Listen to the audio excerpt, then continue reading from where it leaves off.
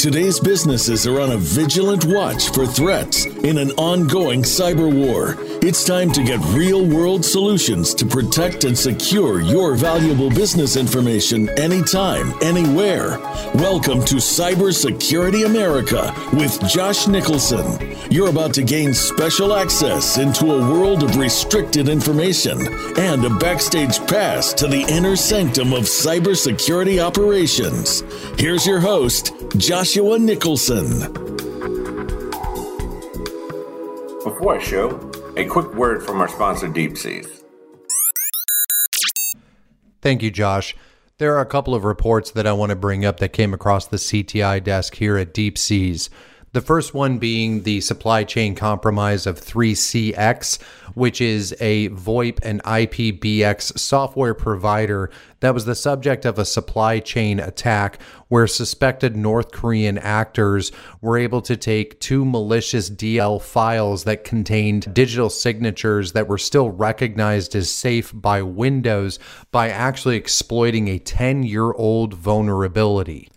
That vulnerability, which is tracked as 2013-39, was actually an opt-in vulnerability where Windows would not inform customer whether or not the digital signature fit every line of code that existed within the program if it had been edited. But if users did opt in, they would receive a warning that the object didn't match the digital signature.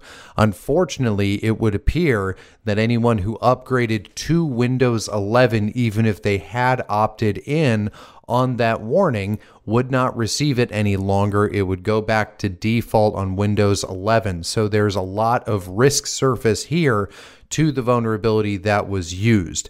Back to how the 3CX attack actually worked. This is where users would download 3CX application, the desktop application for Windows, and then there would be DLL sideloading of two malicious DLLs that contained some code that would then inject info stealers that were likely leading back to North Korean actors to try to collect as much information as possible. And this went on for several months without any discovery until several different customers had been compromised, and then we saw a lot of security companies come out and release some of the indicators of compromise that were involved with that, as well as YAR rules and some other detection signatures involved. This isn't surprising given the way that we've seen North Korea operate in the past. We have seen them increasing tensions with missile strikes and becoming a little bit more prevalent on the world stage since the COVID-19 pandemic seemed to have softened down a lot of North Korean activity. But with a lot of the increase in hostilities and a lot of diplomatic pressure going on, there are a lot of countries in different regions, both Asia as well as what we're seeing coming out of Russia.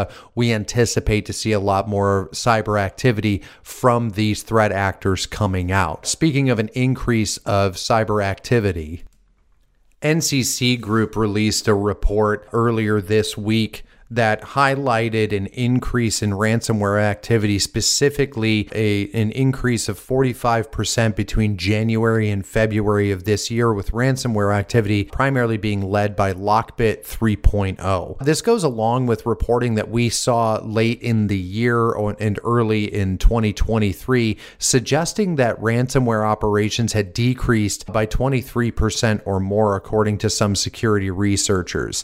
Here at Deep Seas, our assessment of that kind of information was taken that a lot of these ransomware operators had not actually decreased their activity, but adjusted their activity to support Russia in Ukraine by targeting Ukrainian organizations as well as NATO, and that there wasn't actually a decrease necessarily in the activity, just in the targeting itself. And perhaps the activity decreased by number, but there was nothing that we saw that would have predicated the idea that ransomware operations were going to be on any sort of downtrend heading into 2023. And we advised all of our clients not to assume that ransomware was going to become less of a threat.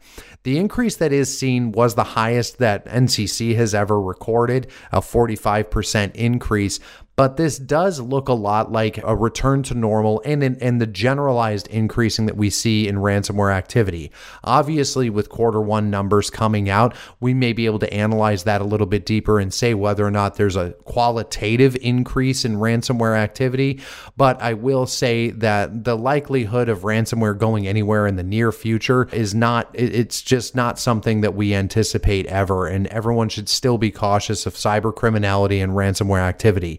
Just because there was a decrease last year, we do assess that was related to support heading towards Russia and more targeting going on towards Ukraine rather than commercials that we see. But we do anticipate a return to normal and normal increases right now of ransomware activity. But those numbers might be skewed a little bit because of how little we did see in 2022 during Russia's initial invasion into Ukraine.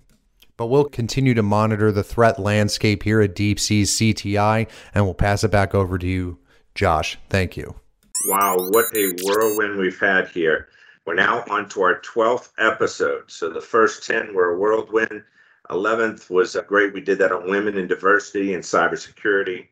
Since then, the channel has developed and we're now on Apple. So we're on that platform as well. Spotify, Voice of America has done a great job just being able to get the show out there into a number of different hands.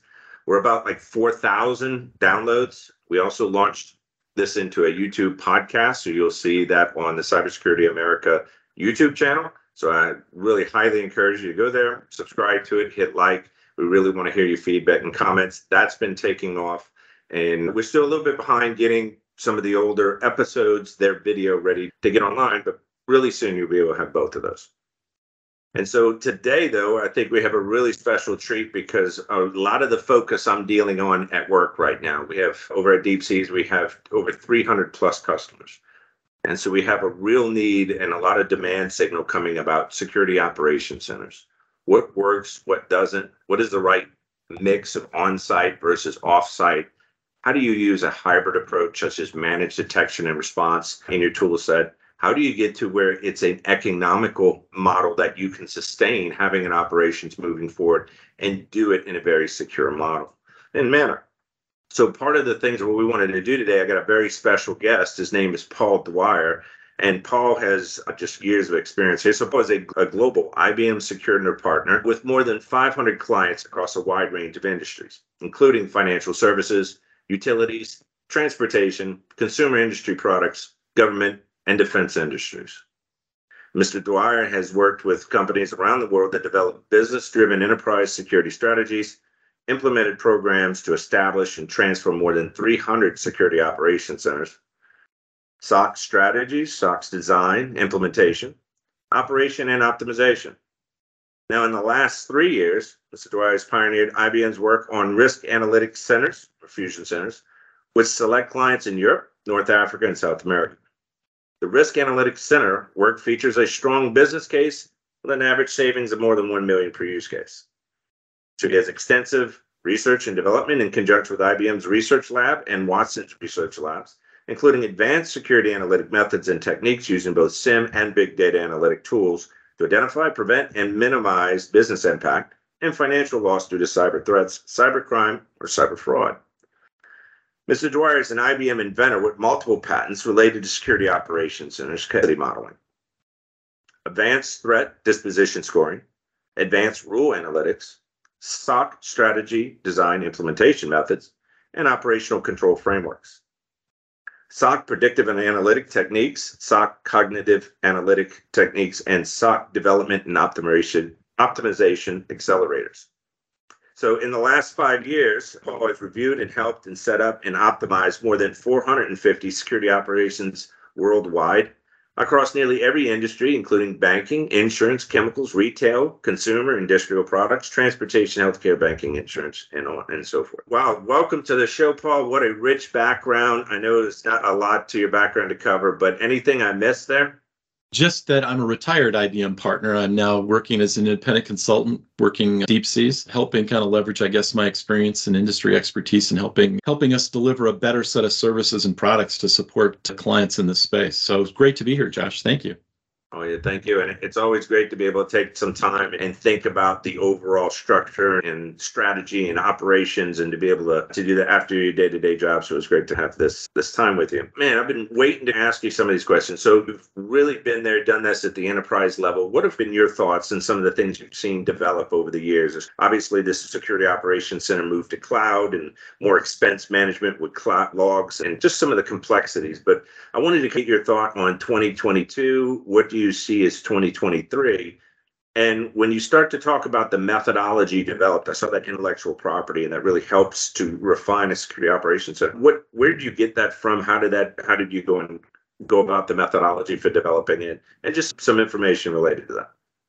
Sure. So I think we started this work, I don't know, it was probably 12 years ago when we first built out our first security operations center. And I think at that point, the state of the art was that in most cases, clients were going to MSPs or managed security services providers. We were trying to get some type of security operations center set up, but this is going back to 2012. And back in 2012, the idea of a security operations center was relatively new. And if you talk to 10 people, even in the same client, you typically got 10 different definitions of what a security operations center was or could be. So I think a lot of the work starting out years ago is trying to define what's the operating model for a security operations center. And the way that we went about that work is we worked with a number of top, back then, banks were the first ones moving into this space. So we did a lot of work in the banking industry. And what we did is we started to work with them to define what the requirements were for a security operations center. But more importantly, and my background's in management consulting. So I grew up as a management consultant. I got introduced to cyber back in this 2012, 2013 timeframe. And the way that in management consulting, when we design a new function, we do what's called an activity analysis. That is, we look at what this new function is going to do, what activities are they going to perform, and we try to organize those activities into plan, build and transform, and run. And we did the same thing for a security operations center. So we started to talk about what does a SOC need to do? What are the key activities? And one of the really interesting things that came out of that I think was an eye-opener, certainly for a lot of our clients, and I think even for some of us that have been working in this space, is that as you start to do that activity analysis about what a security operations center does, the name operations is really misleading because it makes it sound like this is just a black box backroom operational function. And it also makes it sound like every day is the same, where it's just operations, you're just keeping the lights on and running. It really does a disservice to what the purpose or mission is of a security operations center, because the reality is that a security operations center is not a static operational capability. It is very dynamic. And I think the best security operations centers I've seen globally have understood and really embraced that. So when we look at the activities, and the activities then drive how do you staff a security operations center, what we came to is the fact that about 20% of the work in a security operations center is planning, about 50 to 60% is build and transform, and only about 25 or 30% of the work is what I'd call core operations. So when you understand that about a security operations center, it also starts to suggest a different staffing model. And that is, you need some staff on a security operations center that can do the constant build and transform. And what are they typically working on? They're working on new methods of threat detection. They're working on new response procedures. They're working on new types of analytics to identify more of the unknown threats. So when you start to put all that together, a security operations center, a well-functioning one, has the resources to do the planning so that you're always planning ahead for the next few phases. You're always maintaining a multi-year plan and strategy on how you're going to evolve your security operations center detection, prevention, and response capabilities. But then you've also got the staff and the team to work on ongoing transformation to build those things out, the new methods of detection, the new types of analytics, improved metrics, improved response procedures. All of that work involves a lot of development work. Some of it's procedural, some of it's technology-based, some of it's classic development, but that's an important thing. And if you do those things right, your operational component then becomes about 25 or 30% of your operations. And if you're not anticipating that in what you're building out, you're potentially at a disadvantage. And I would say that's for the bigger, more sophisticated clients. And the mid-market clients and the smaller ones, I think it's more about creating a cost-effective but efficient operating model that you can detect the major threats, that you're monitoring the proper things, and that you got the right partners in place so that if anything big breaks, you've got people that you can rely on to help backstop you and your team so that one incident doesn't completely overwhelm your organization. You've got some people to help you work through, analyze these things, prioritize it. Because I think that's another common factor that we've seen in a lot of attacks is that sometimes there'll be a masking attack that will take people's attention away, like a big DDoS attack. everybody starts to focus on that, and that creates the opportunity for other things to come in. So that's really why it's important to be able to handle multiple events and to be able to have the staffing and resources either internally or in a combination of internally and partners to be able to deal with those things. And then I think in the smaller clients that are still moving into this space and still trying to figure it out, I think one of the big lessons learned is you can't buy your way out of this with technology. And I think that's the other thing we've seen a lot of is people just buy a lot of products, a lot of point solutions and install them, don't make full use of those capabilities, never really fully deploy it.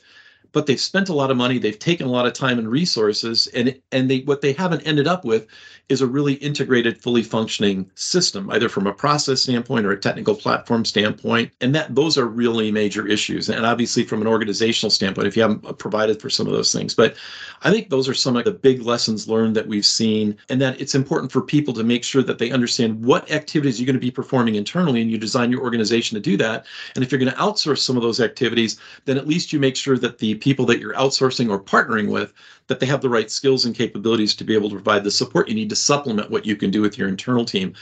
And I'd say that's probably the most common model we've seen is the hybrid model, where you're doing some things internally, but you're really relying on some external partners to help you do maybe some of the deeper threat research, maybe some of the more advanced analytics, some of the ML and AI work.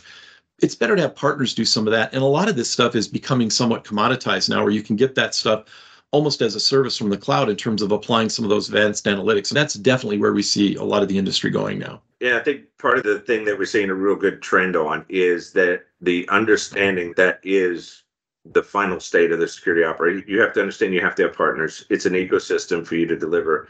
If you really think you're going to hire and staff all the positions necessary and keep them engaged and keep them mentored and trained and everything, while you're trying to run your business, it's no longer an if or when you're going to have a security incident. So does it make sense to say, hey, I want to make cars, or I want to make shoes, whatever the business's job is, what they want to function on, and they want to have a trusted provider that says, I want to leverage deep seas, for instance, in this case, where you're in understanding how to run these operation centers, how to do this effectively, how to do an assessment, not just from a big enterprise perspective, but from a small, medium company. How do these models trend out? If you have a second, let's talk about how do you do that for a smaller business? How would you take the smaller companies and be able to understand what kind of security operations or MDR functions would they need in these situations?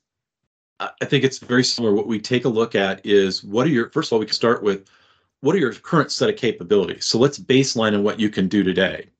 And then let's compare that to what we think you need to be able to have to be able to do an effective job of cost effectively finding threats in your environment, being able to respond to those threats, but also more importantly, taking that information and using it further upstream with some of the other technical towers to make sure that they're doing the prevention necessary. Because smaller organizations, where I've seen them be most effective, is there's a lot more concentration on preventing bad things from happening versus creating a big team of people to detect and try to fix things. Normally, there isn't the funding to do that. And I've seen some really effective models where a very small team, I've seen teams as small as 5 or 6 people working in a security operations center with a partner that's providing the 24/7 monitoring, et cetera. But as long as you focus on prevention, it really dramatically reduces the workload and complexity of what you've got to deal with in your security operations center. So I really can't emphasize that enough, that a dollar spent on prevention is way better than $1,000 spent on detection and response. And so for smaller clients, that really needs to be the focus, is how can I keep the bad behaviors from happening? How can I keep my customers and my clients from accessing websites that are potentially going to be dangerous or could introduce malware or other things into the environment? I think it's also important that you've got the right endpoint detection capabilities so that if you do find something introduced on your endpoints, which is the most common place that we see issues, especially with the proliferation of phishing attacks now, the endpoints are typically one of the areas that are targeted most frequently and most often, and they're often the place that people haven't done the right work to make sure that you've got the basic antivirus software in place, but then you also got to be monitoring the logs from those endpoints to make sure that if you are seeing unusual behaviors, that you can quickly lock in on that. And we talk about dwell time, which is the time it takes to detect something, to then it takes the time to then remediate it. And dwell time, as I understand, in 2022 is running about 56 days, which is down about 25% from 2021. But that's your goal as a small client, is how can I really decrease that dwell time? And you do that, number one, by doing a lot more prevention, So you have fewer incidents that you have to focus on. Those fewer incidents are going to be easier for us to identify and spot. And then having a very clear, concise set of response guidelines so that when you do find those things, whether it's a malware or whatever it happens to be, that you know what steps you're going to take either internally or with your partners to be able to then mitigate and remediate that. I think the other part of this, especially as a small client, is you have to be very careful because while these SIM tools are phenomenal, they are crazy expensive, really expensive. And I think what happens to a lot of smaller clients is they can fall into the trap of let's just put everything we can through these SIM tools. Heard that one. The idea being that if I just have everything going through there, then anything bad that happens, I'll be able to detect it. But there's a breakdown in understanding there. And a lot of times it comes from us because probably everybody who's listening to this may have seen these kind of classic funnel charts that show 5 billion events at the top and then, a bunch of layers, and out the bottom pops 3 or 4 events. That's really misleading because what it says to the executives or people inside the organization is if there's 5 billion events coming in, you must be analyzing all 5 billion. And the reality is, I don't know of any client, regardless of their size, sophistication, that is analyzing 100% of the data that comes into their SIM platforms. Now, what we like to see is 40 to 50% of the data that's coming in is being analyzed, and that the other elements that are coming in, if they're not being analyzed now, that I have future use cases that I'm going to use. But if you're putting data through a SIM that you don't currently have any need for, and you don't have any future plans to be able to do anything with that data, you've really stepped back and say, is that the best way to handle this? Or should I potentially look at some type of a more cost-effective log management solution that will collect a lot of logs, have a record of those logs, do some basic reporting and analysis, but you can do that much more cheaply outside of a SIM environment. I think that's another area where some of the smaller mid-market customers are getting a lot more sophisticated in terms of being selective about what they're putting into the SIM and starting to look at the cost benefits of potentially separating log management from your SIM analytics, or even some of your more advanced big data analytics. I think those are some really key elements for some of the smaller customers, and finding the right partner to help you. Yeah, and I agree with all those. One of the moves I've seen, so back in the old days, the first SIM SOC I stood up was, 18 years ago.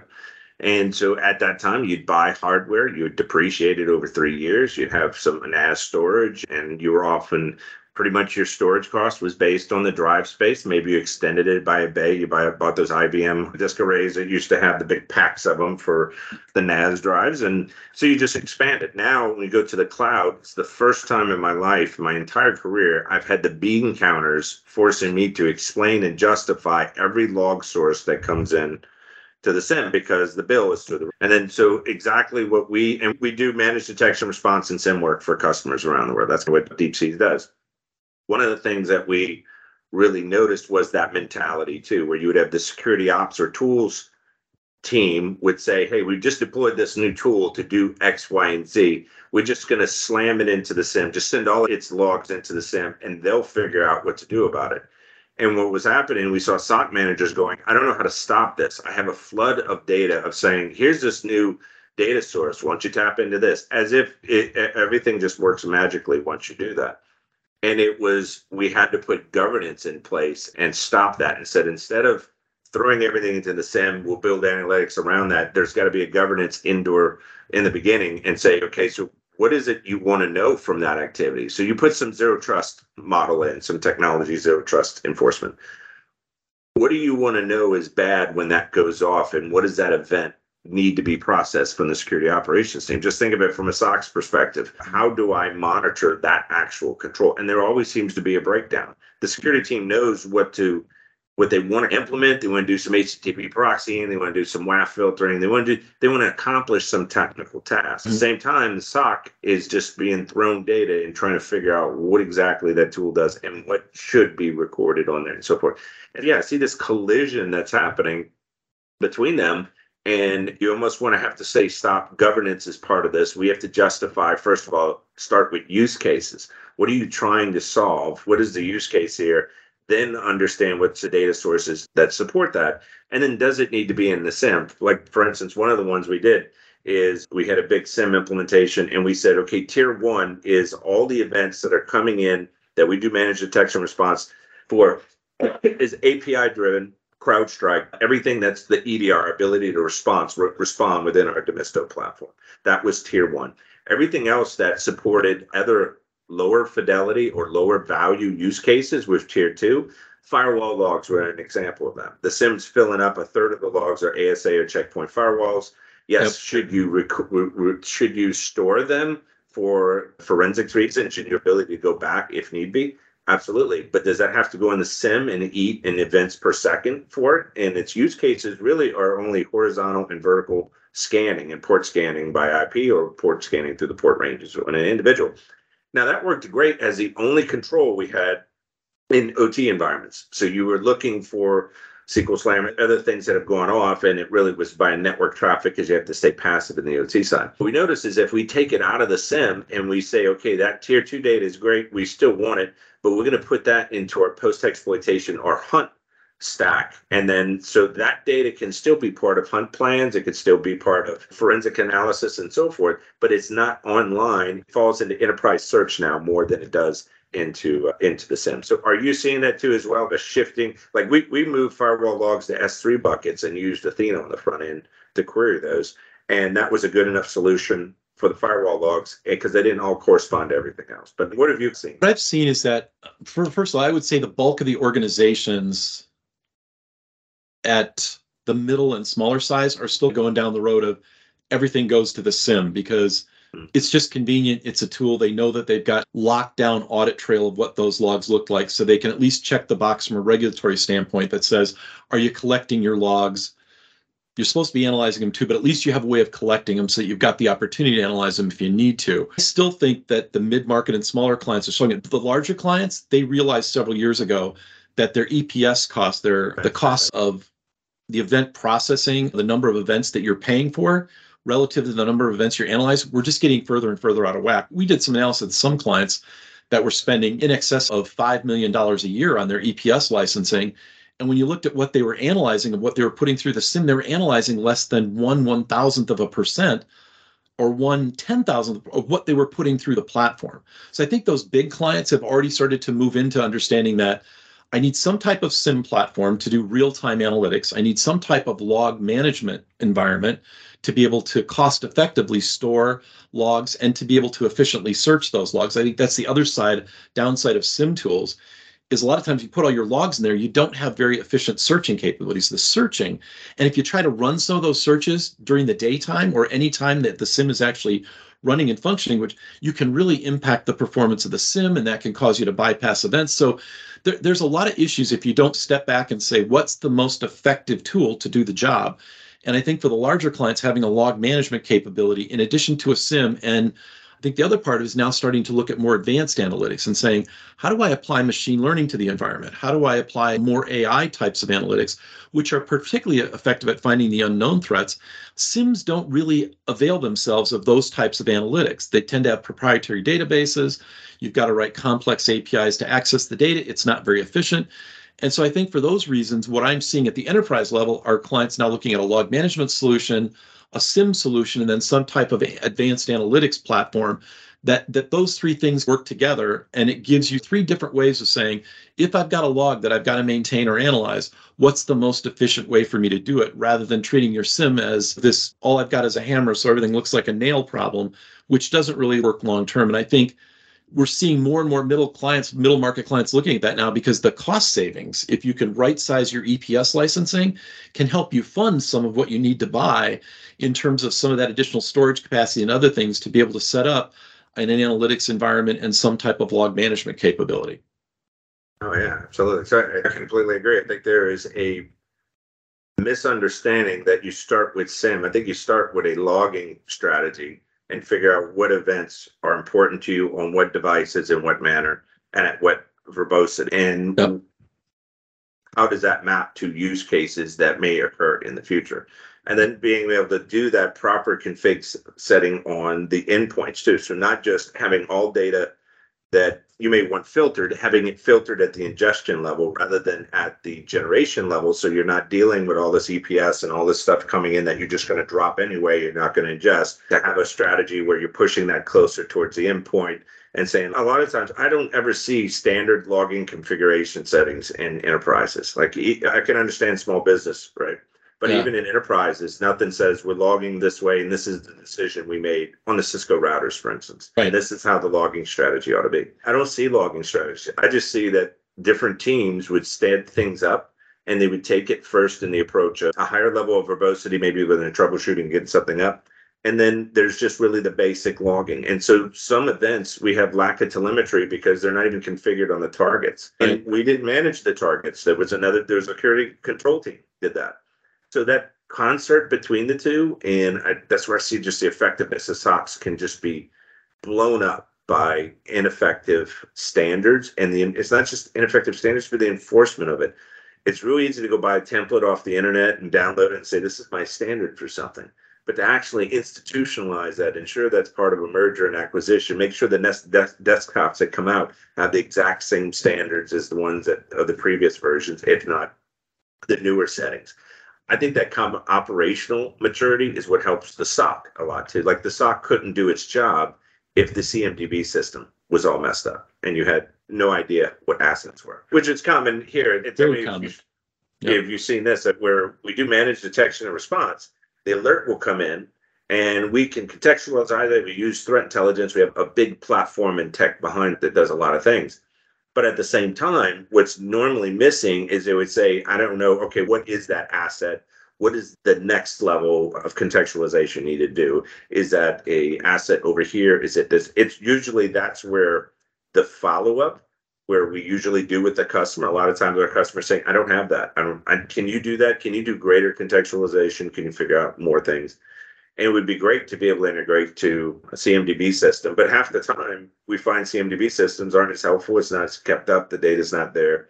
So what are some of the challenges you've seen of security operations centers having to rely on these other systems and technologies, and how your decision points can impact them?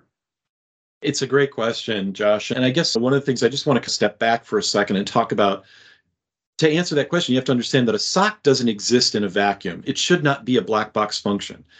A really efficient, well-run security operations center, it's all about teamwork. And the teamwork's not just the SOC team. The teamwork is the broader organization. So you need to be working with potentially the operating system towers, the network towers, the guys who manage the firewalls, because at the end of the day, what a security operations center, our job is to monitor the events that are happening. And if we discover something's wrong, we need to go work with it. The SOC isn't empowered to go change things in a production environment. We have to work through the application teams, the infrastructure teams, et cetera.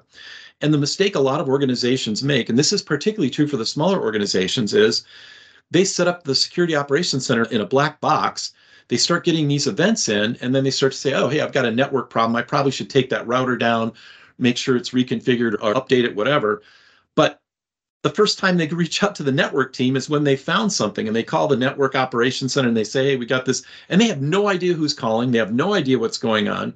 So even if you send it over to them, assuming they even open it up and look at it, the first thing they're going to do is reanalyze everything the SOC has already done, which adds time, adds delay time. We talked about dwell time, right? That's going to extend the dwell time, because instead of having a trusted relationship with the network tower is going to redo all the work that you were doing in the SOC, because they don't know what analysis you did. You haven't been talking with them. And so that is going to add more delay time, more confusion, et cetera. The lesson learned from our standpoint for a lot of different reasons is that when we're designing new use cases, if there's a network use case, we want to bring a couple of people from the network tower in, or one person, into some of our discussions around, hey, this is the use case or the risk scenario, the threat scenario we're looking at. This is the data we're looking for in the network. Are we logging these types of events? So where you start is by bringing those guys in at the front end and saying, here are the types of use cases we want to have. Do you guys have some additional use cases we should be considering? You can start to talk about what events should we be logging? Do we have all the right events coming in? Because a lot of times the lead time on updating that logging can be measured in months. If you're waiting for a quarterly window to be able to apply a patch or an update or something, or change those parameters, you can wait quite a while to be able to do that. We really think one of the best practices is making sure that you're reaching out and involving those different towers in any of the threats that they might have to respond to. So you're not only working through what's the use case, what data are you looking at, how are you interpreting and analyzing it? Because if you do a lot of that work up front, then you can even at the back end say, hey, network tower, when I send this over to you guys, how do you want me to word this? What do you want me to put in there? What documentation? If you work all that stuff out in advance, which doesn't take a lot of time, And once you set it up for one event, you can copy and paste that for a lot of the other events. It's just changing a little bit of the content. But then when you go to reach out to that network tower saying, hey, we found something, instead of it being like, who are you guys and where do we start with this? It's, hey, is that thing we were working on? Yeah, okay, great. I'm not going to start by redoing all your analysis and reviewing anything because we've been talking and working together.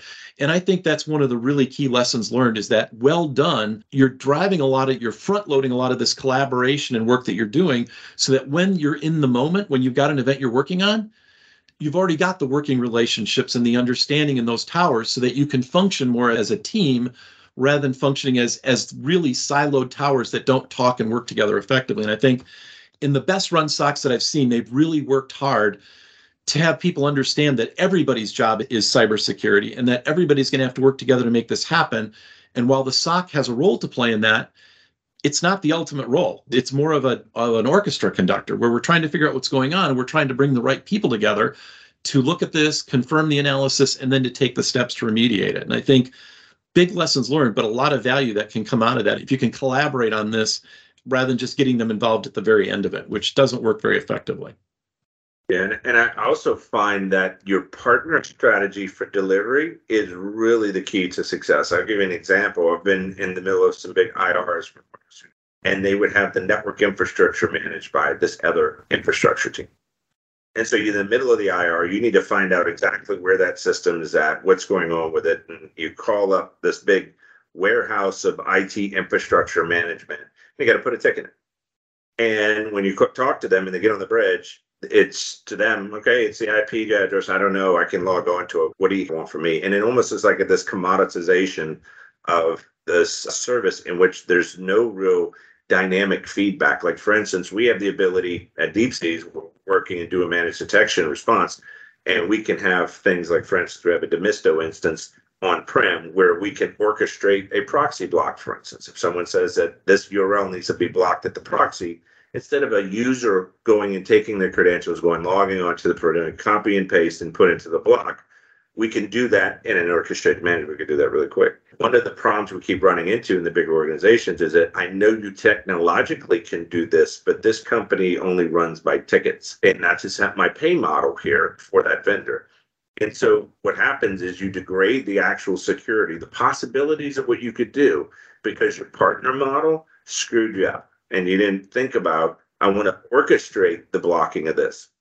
I know you get paid, so to speak, by how many tickets get created, and that's your business model. So how can we do both? How can I block things and you still get paid technically for that service? And I think we just have a real challenge with that, because I've seen so many jobs or so many big environments and that don't have the right partner model go, man, I can orchestrate this. I could do this. I'm sorry, that vendor won't support that. And I'm sorry, that vendor's in charge of that. And I can't see the data here because that's a different company. And it just really breaks down hard. So what have you seen from when you start to look at partner in your delivery models and so forth, what are you looking for with the right mix to be successful? The key question I'm really looking for in these partners that help us manage some of these technical towers is, what are their SOAR capabilities? So I'm starting to look at what kind of orchestration and automation can they introduce? Because quite honestly, a lot of the things that you do to support these towers are repeatable. I'm doing the same things over and over. And when people do it, you introduce errors, you introduce delays. But if those same teams, if those companies, if those partners are investing in some of the automation of some of these functions, so you can say, hey, I need to bring the server down, I need to patch it. To the extent you can build an automated process to do that, where you can execute this, in a more automated fashion versus having someone have to log in, bring the server, do all this stuff manually, can inject a lot of time and delays. Now, obviously, you got to be careful with production boxes, et cetera. But that's really what I'm looking for in a partner. Do they have any kind of capability to automate this so I don't have to generate a ticket, wait for them to pick it up, then they look at it. There's not the same set of urgency when we're dealing with a cyber event that there isn't a standard ticket that comes through with those guys. The other thing I'm looking at is, can I establish specific SLOs or SLAs with either an internal tower or an external tower to say, hey, when you get a security event from me, you're going to have, if it's a severity 1, You've got 2 hours to look at it and get back to. That's an agreement we're going to have, and I'm going to hold you accountable to that.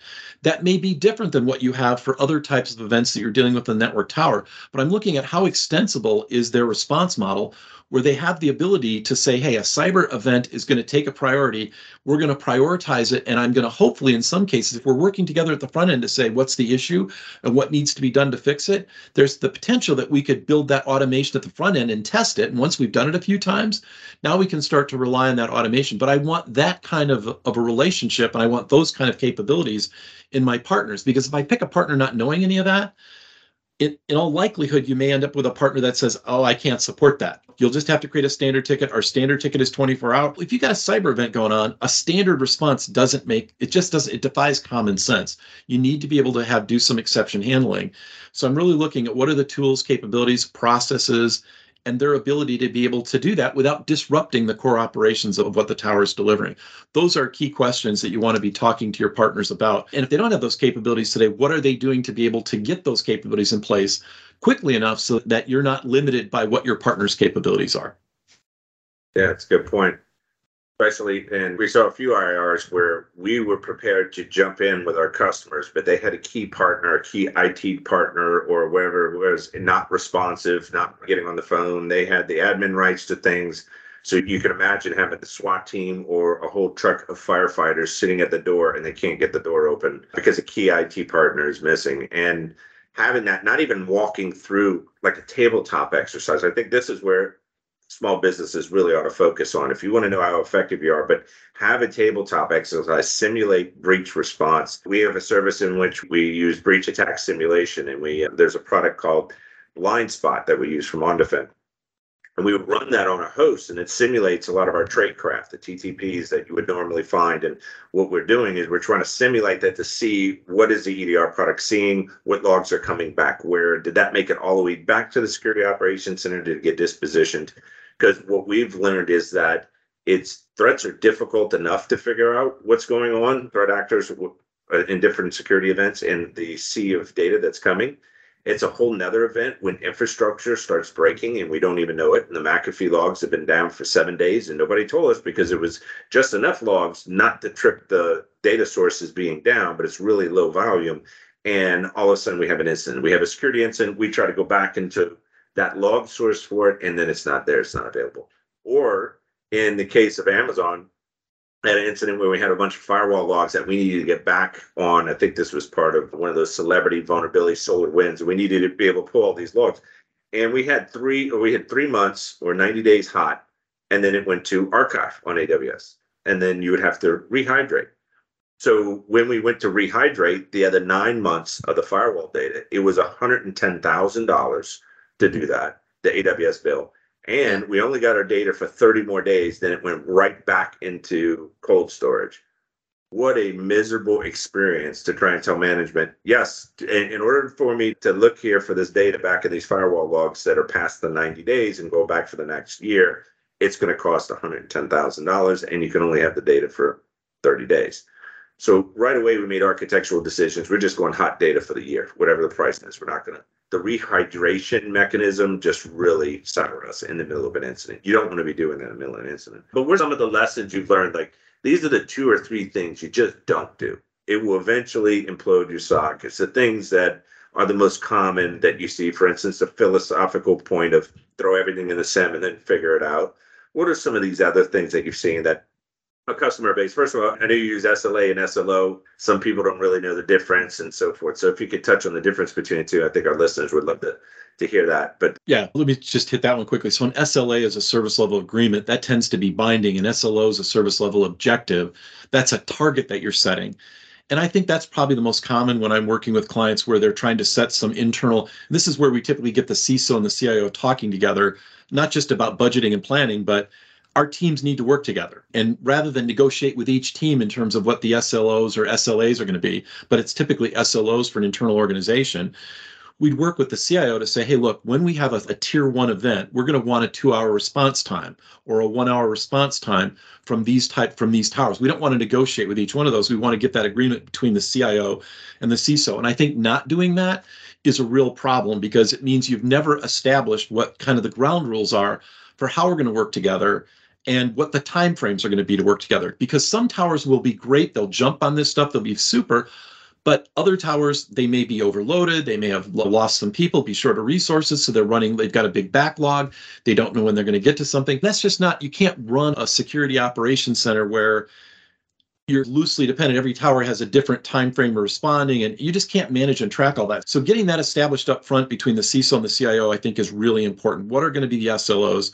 And obviously, with a partner, you'd want to try to get those in some type of an SLA where they're going to be accountable that when there's a cyber event, they're going to give you 1 or 2 hour response time on the level 1 problems. And certainly we can back off of that for the level 2 and level 3 priority problems. You can have more time to deal with it. But the key is to try to establish a common set of those things up front. I think the second thing that we typically see that is problematic is that not enough work is done on defining and tuning the rules. So we end up getting a lot of false positives in the environment. And false positives just waste a huge amount of time for the security operations center.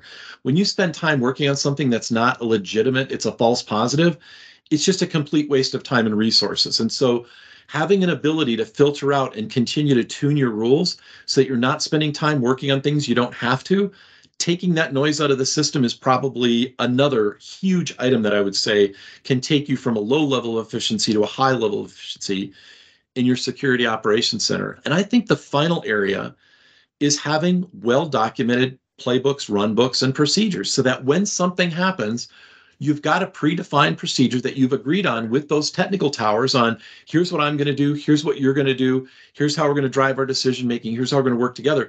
But that procedure isn't just a SOC procedure, it's a procedure that includes the tower that's going to help me do the remediation and that we've worked out what that work is going to be. And I think the final thing I would say is that a security operations center has to become much better at automating.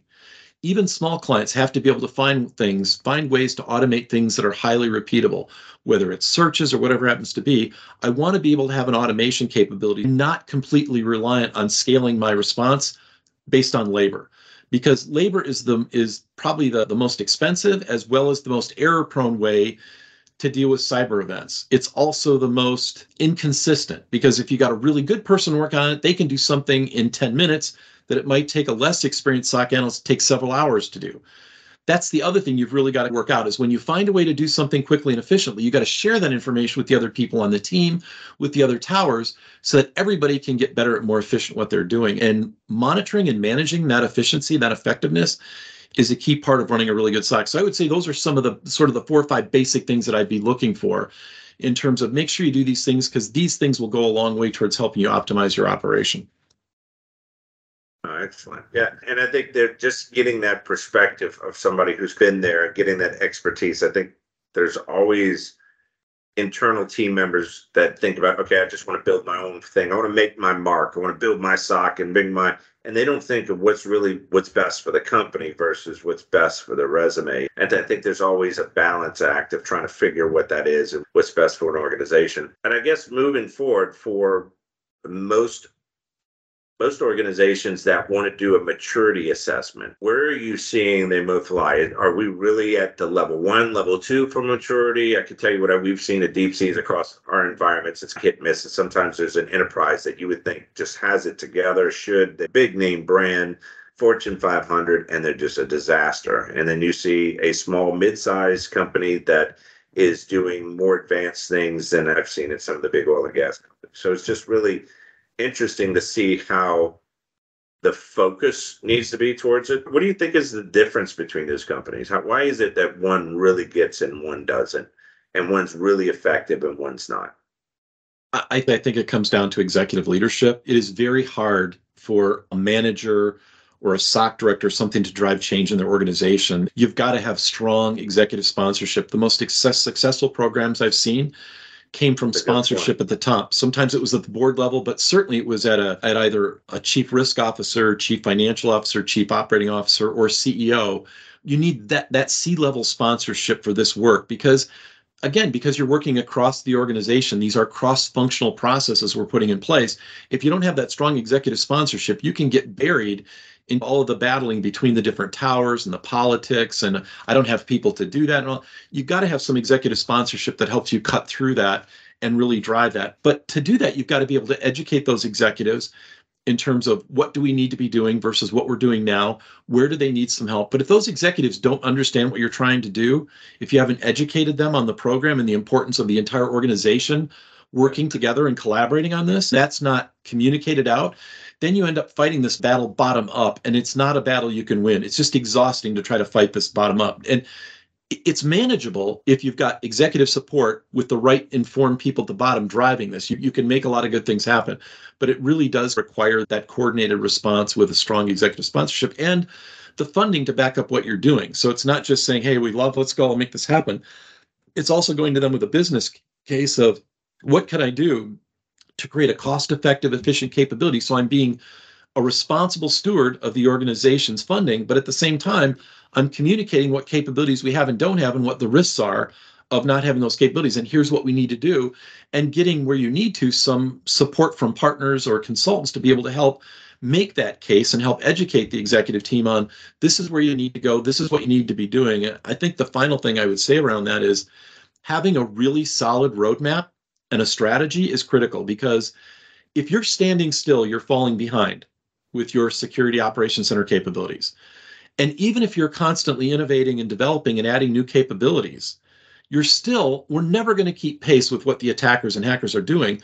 But absent that, you're really going to fall behind very quickly. And so again, having this roadmap and strategy on what work needs to be done and making sure the funding's in place, that way you're not battling this, because a SOC is a program, it's not a project. And if you fund it at a project level, you're going to exhaust your team and your management constantly asking for another project, asking for more funding, and you're just taking little bites of the apple rather than saying, this is the funding I need over the next 3 to 5 years to drive this program. Let's get it all in place and let's agree on it. And then we don't have to do all this administrative overhead every time we're trying to evolve the SOC. We've already agreed on what the roadmap's going to be, and I've got the executive buy-in to drive that, and I've got the funding to support that. And I've got ways of measuring and tracking what I'm doing to demonstrate that over time I'm getting more efficient, that I'm able to handle each issue more cost effectively, more efficiently, with less error rate, and that my people on my team are getting more productive. If you've got those kind of statistics backing you up, generally speaking, you'll get the support you'll need from your organization to get the resources you need, or at least they can make an informed business decision about what investments they want to make to balance risk versus being able to offset that risk. I think those are some of the key things I'd be looking at. I think that's an excellent point. There's 3 sides of this. So there's the business driver side of that. If there's a board or CEO level initiative that everybody's behind it and everybody's cheering it and everybody knows where it's coming from. I think what happens is when the SOC is just this part of the security department's off on the backside, they really don't go to any of these business meetings. They don't know any of the business line owners, none of the executives. They're just the guys in the back that are saving the day, doing it in a very heroic manner just because of the lack of funding and resources. I couldn't stand when they would say, we need to solve this and this problem. And by the way, you have no budget. But you have no capability of doing that, even though you know you have to have budget for it. It's obvious. There's not I get to work an hour or 2 longer every day and somehow that will be resolved. And not giving the proper resources. So I always saw leadership as like a servitude leadership. My responsibility as an executive is to ensure my team have the resources necessary to accomplish the mission that we gave them from a corporate perspective. And not to piecemeal this with a project here or there, but like you said, to develop that program, that executive backing, the communications, showing them how that ties into the overall strategy of the organization and how important this part is, I think makes the maturity of the SOC just continue to grow. I'll give you this one example. This big pharma we have a heavy concentration in that space. And I think we were able to opine in several different areas. And I think one of the CISO was asking, they were saying, hey, why are we having less security events now? And we're trending down less and less, but we're seeing industry spikes on third parties, because we would have 30, 40 third-party incidents. This one got hit by ransomware. That one got hit by ransomware. It was just constant. It was all part of the supply chain for this pharmaceutical company. So they had a lot of companies to have to manage. And it was just really difficult. Everybody was getting hit. And it was almost like you're standing by just to get hit yourself. All your peers got hit. It was just a real nervous time period. And what we noticed, why we had a different response than the rest of our peers, and that because we were managing their entire cyber fusion center, was because of the attack surface reduction function we had, where it was the good hygiene. It was establishing baselines configuration for Windows and Linux, understanding the vulnerability management program, infusing that with threat intelligence. So you have threat-informed vulnerability management. So we had less attack surface space. And so it really drove down the amount of events that we were occurring because we increased the hygiene, the other side of the coin on that.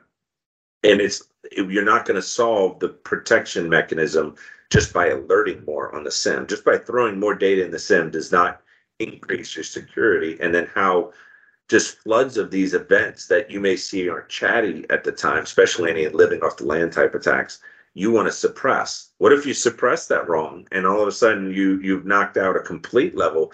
I've seen that 2-3 times. We've had red team assessments in some customer environments and nothing. Why did that happen? And we come up find out something got suppressed in the alerting a long time ago. Some SOC analyst didn't like what was going on.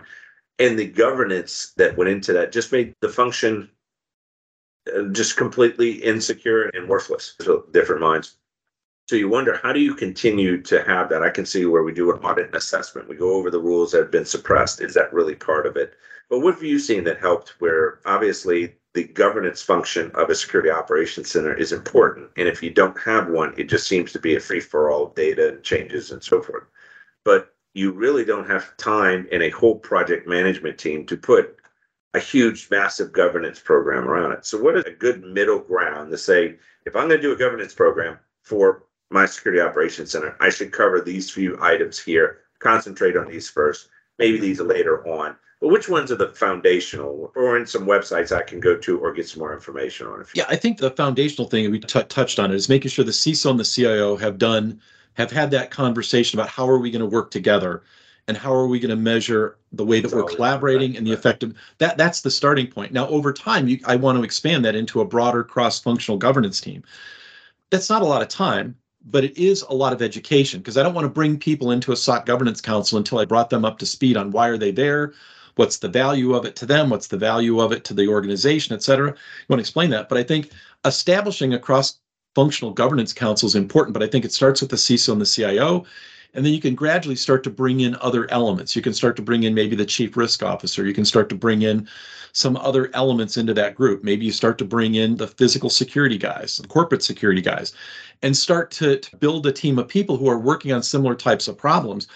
Ultimately, long term, you could even start to add people like from the fraud tower, or from, if you've got a financial crimes, or you've got user behavior analytics or insider threat teams. You can start to bring those people together so you can start to share and collaborate on what you're doing and how you're doing those things.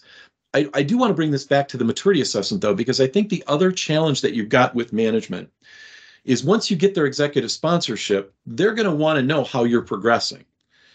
Because for most of these guys, if you're doing what you need to do, you're not going to have major events every day that you can go and say to the executive, hey, look, we have this huge event. Look, I took care of it. And so the question is, I'm spending all this money, but what value am I really getting? I think that's the other part of this, is a maturity assessment can be used on a quarterly basis in those governance meetings to be able to say, hey, look, at the beginning of the year, here's where we were. Here's where we are right now. Here's where we were at the last quarter. Here's what we've accomplished over the last 90 days to improve our threat detection, to improve our response. Here's what we've done with dwell time to reduce the time to detect and the time to respond. Having that kind of conversation demonstrates that you're managing the operation, that you're in control of it, rather than just reacting to the events. I think the other thing that goes along with this is having other types of measures, like financial measures. How am I demonstrating? Am I demonstrating that my productivity of my staff is going up? How do I do that? How do I track that to be able to demonstrate that the same group of people I have that last 90 days had a capacity of, let's say, 100 events a month, now can handle 125 or can handle 80, but they're much higher level, higher value types of events, which is what we want. I want to be going after the most high value events and that I can prioritize those correctly. So having the right kind of executive reporting and dashboard coming out of the SOC is one of the most important things that you can do to feed that governance council the information they need to know that you're doing the right things, but also for the organization to feel good that the money that they're investing in this, it is resulting in improved capabilities. You're doing better at what you're doing and will maintain support for the funding in the program. I think those are really critical things, and that maturity assessment can be used to help you track how you're improving those capabilities across the different dimensions. Everything. Absolutely. Yep. And Paul, man, it was great having you join me today. Unfortunately, we ran out of time. I feel like I can keep talking to you for another hour. You got a really rich background. I appreciate you taking the time to talk to us about this. We covered a lot of different areas from a maturity assessment, starting off with that, and what are some of the key functions of success or key elements to success. One is that CISO, the CIO involvement, that executive buy-in, that made us a strategic project, so strategic program, and not piecemealed through a project and always wondering if funding is going to be there. And it just messes up your long-term strategy. How do you know what your 3-year strategy is if the project's only approved for 6 months at a time? So It really gets difficult to do any of those long-term things. So really want to thank you for being on the show, Paul. I learned a lot, and you have a good day, sir. And the rest of you are on the show, thank you for joining. Please hit that comment, trying to grab as many likes and shares and be able to put that on LinkedIn so we can increase that following base. I suggest you also check out deepseas.com. We just launched our new website. We have a lot of good information there. We have a threat intelligence feed that's going to be out there really soon too as well. So look forward to seeing you there. And I'll be out at RSA at the end of the month. So if you're going to be there, please hit us up on the show link on LinkedIn. And I'd love to be able to meet you. So thank you very much. Stay secure. Thanks, Josh. Take care.